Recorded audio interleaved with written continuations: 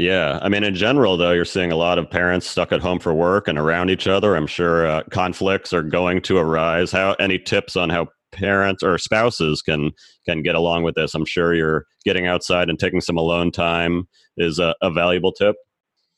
Absolutely. Yes, I think it's really important. I think marriages are going to be strained because we're not protecting a whole lot of time. And I think in these first few days of the kind of lockdown quarantine vibe, it's okay to kind of get acclimated, but very quickly it's important to spend some time on your relationship. So to spend some time at night alone, to spend some time just taking that walk, to spend, to have a meal together while the kids are doing something else in some other part of the house where you can just, normalize your relationship as well.